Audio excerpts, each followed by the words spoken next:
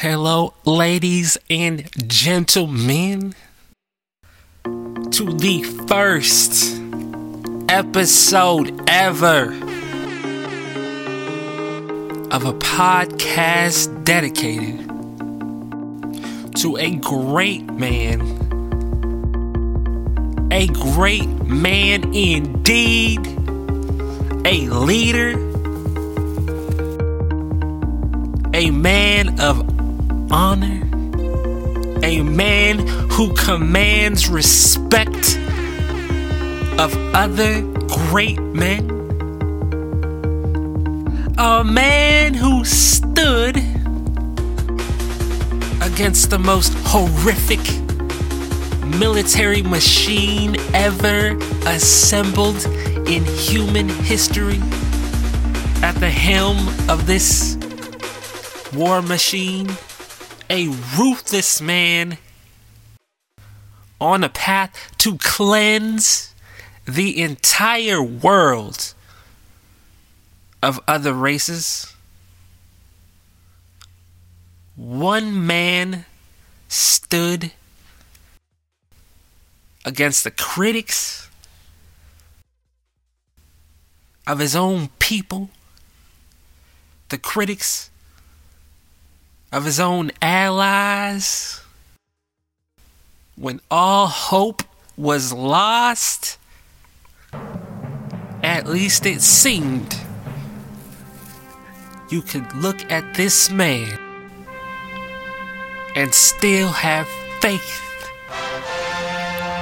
that the fight will go on, and that is Winston Spencer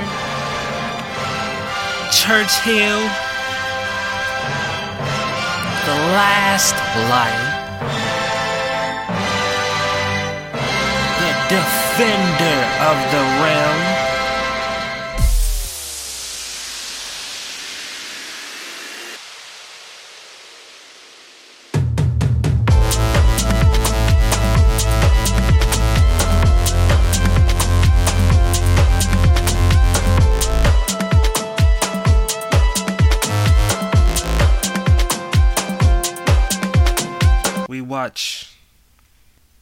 We watch all these movies of fantasies, of all these Lord of the Rings, all these epic quests.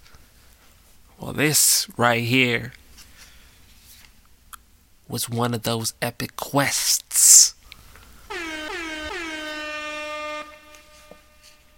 So I will be reading from the book of The Last Lion by the late great, co-written by the late great Bill Manchester,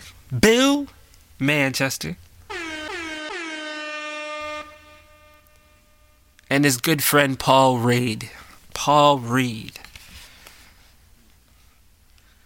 Now, this is quite a book. Took me a whole day to get through 50 pages.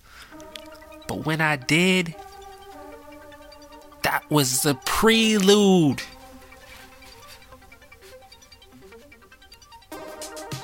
The preamble.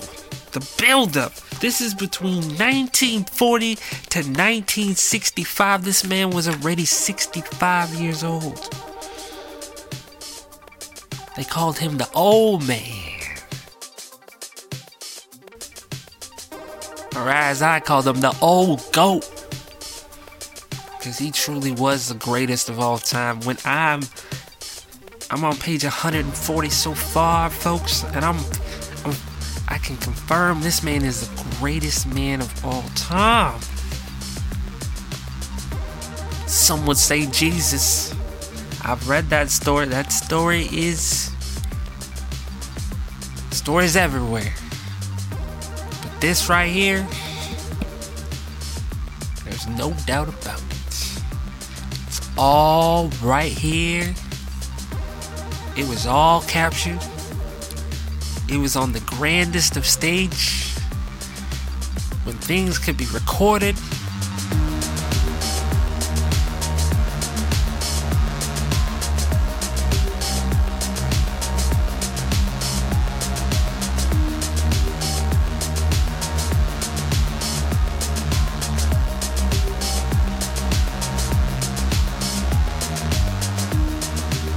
Audio recordings were there. There was no video.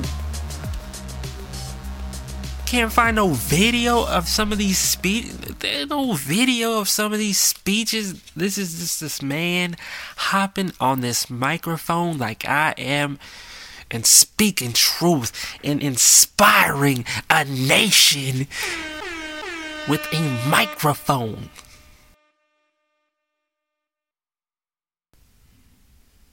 This man inspired a nation with a microphone. He kept it real.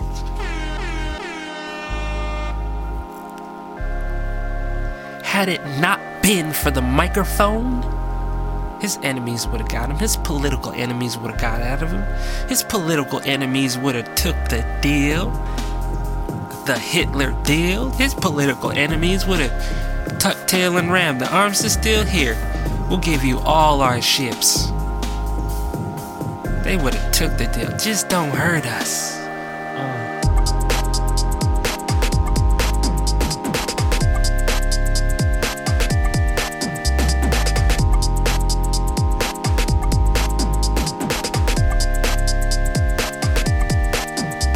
They would have all took the deal. Not Winston Churchill. No, no, no. Winston Churchill was ready to fight. Winston Churchill was ready to die. Ready to die. He told his cabinet, the only way I see it is victory or us choking to death on their own blood on these streets. And I'm ready for both. Woo!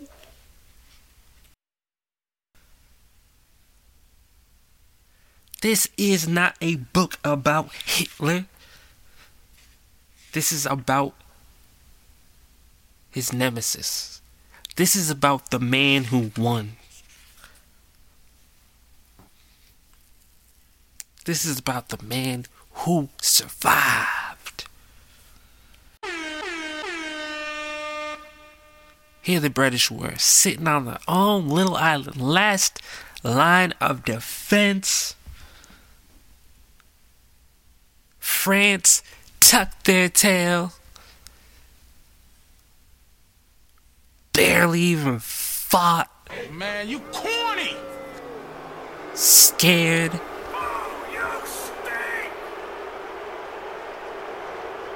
Gave up their homelands, their home.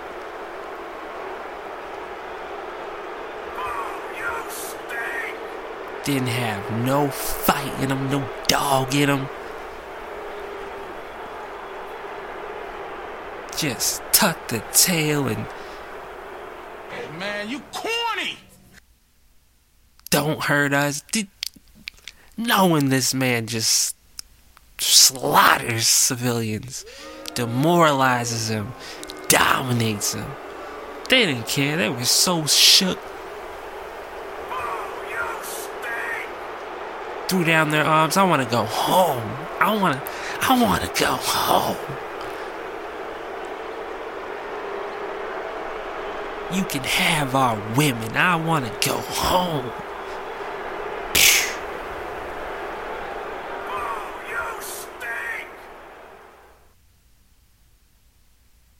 No fight in him. And this man, Winston Churchill, still tried to inspire them.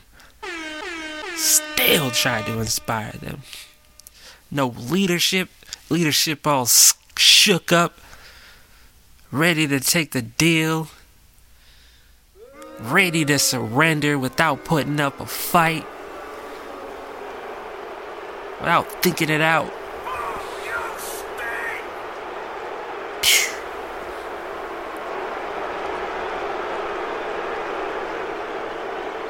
Not only did they surrender,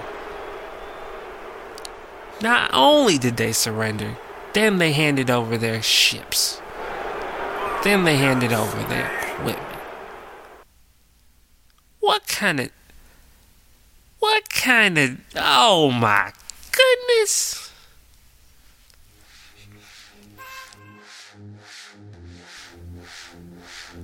But Winston Churchill, being the great man that he is, despite being stabbed in the back by his quote-unquote ally, despite the fact that his ally gave his nemesis ships to finally reach, to double the size of his navy, to reach Britain, to reach the British.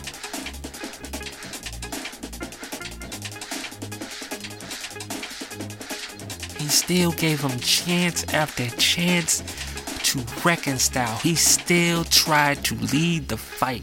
He still sent soldiers of his to die for a country that gave up, that had no intention of fighting at all, but still requested more British lives. Hey man, you corny!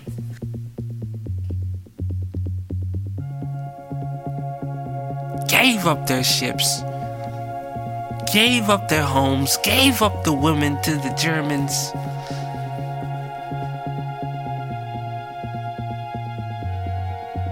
And still Winston Churchill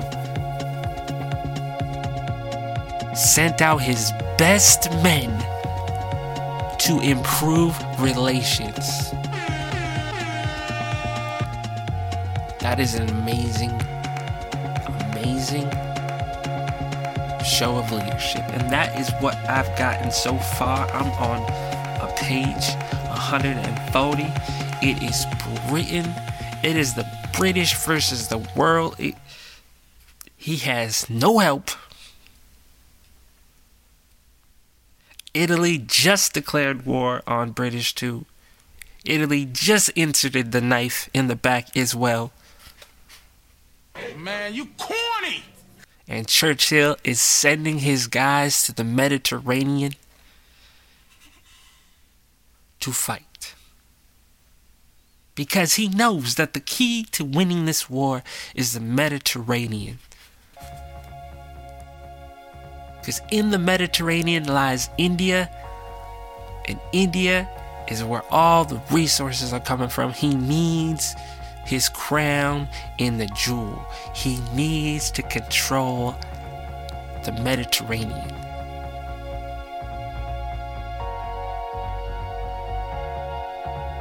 The homeland may be small, but the empire is huge.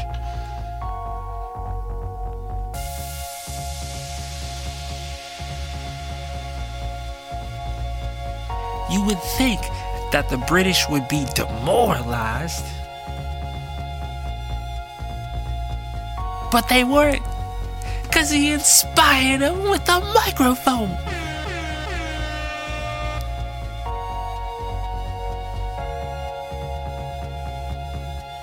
British versus the world, and he inspires his nation to keep fighting with the microphone. He says, we're gonna fight you on the beaches, we're gonna fight you in our houses, we're gonna fight you in the streets, we're gonna fight you in the sewers, and if you still manage to defeat us, our overseas, where our empire is, we're gonna rebuild overseas, and we're gonna come back and take this island again and fight you again. And the British woke up.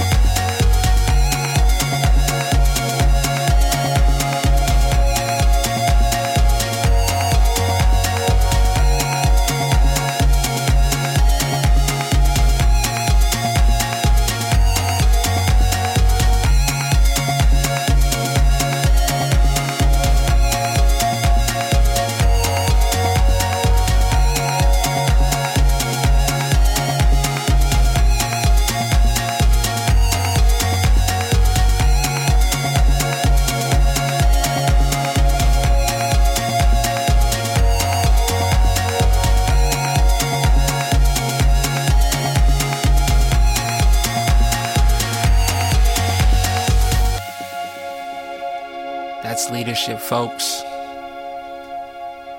That's standing behind a cause, folks. And that is Winston Churchill. The Last Lion.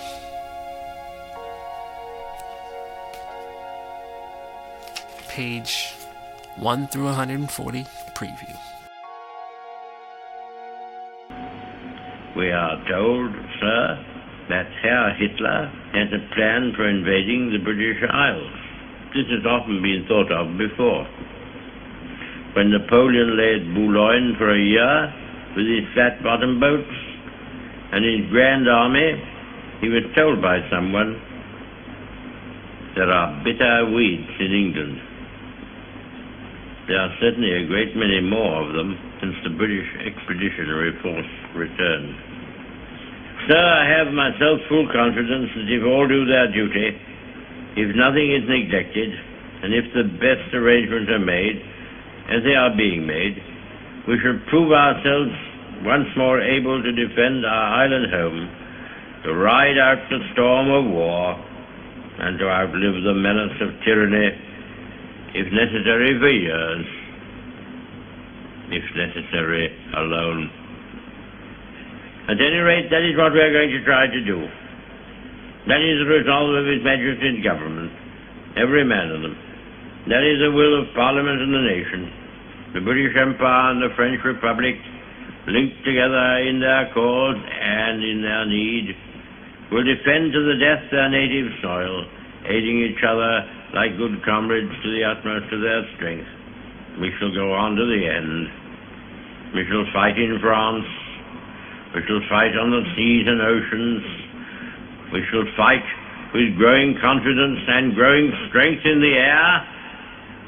We shall defend our island, whatever the cost may be. We shall fight on the beaches. We shall fight on the landing grounds. We shall fight in the fields and in the streets. We shall fight in the hills. We shall never surrender. And if, which I do not for a moment believe, this island or a large part of it were subjugated and starving, then our empire beyond the seas, armed and guarded by the British fleet, would carry on the struggle until, in God's good time, the new world, with all its power and might, steps forth to the rescue and the liberation of the old.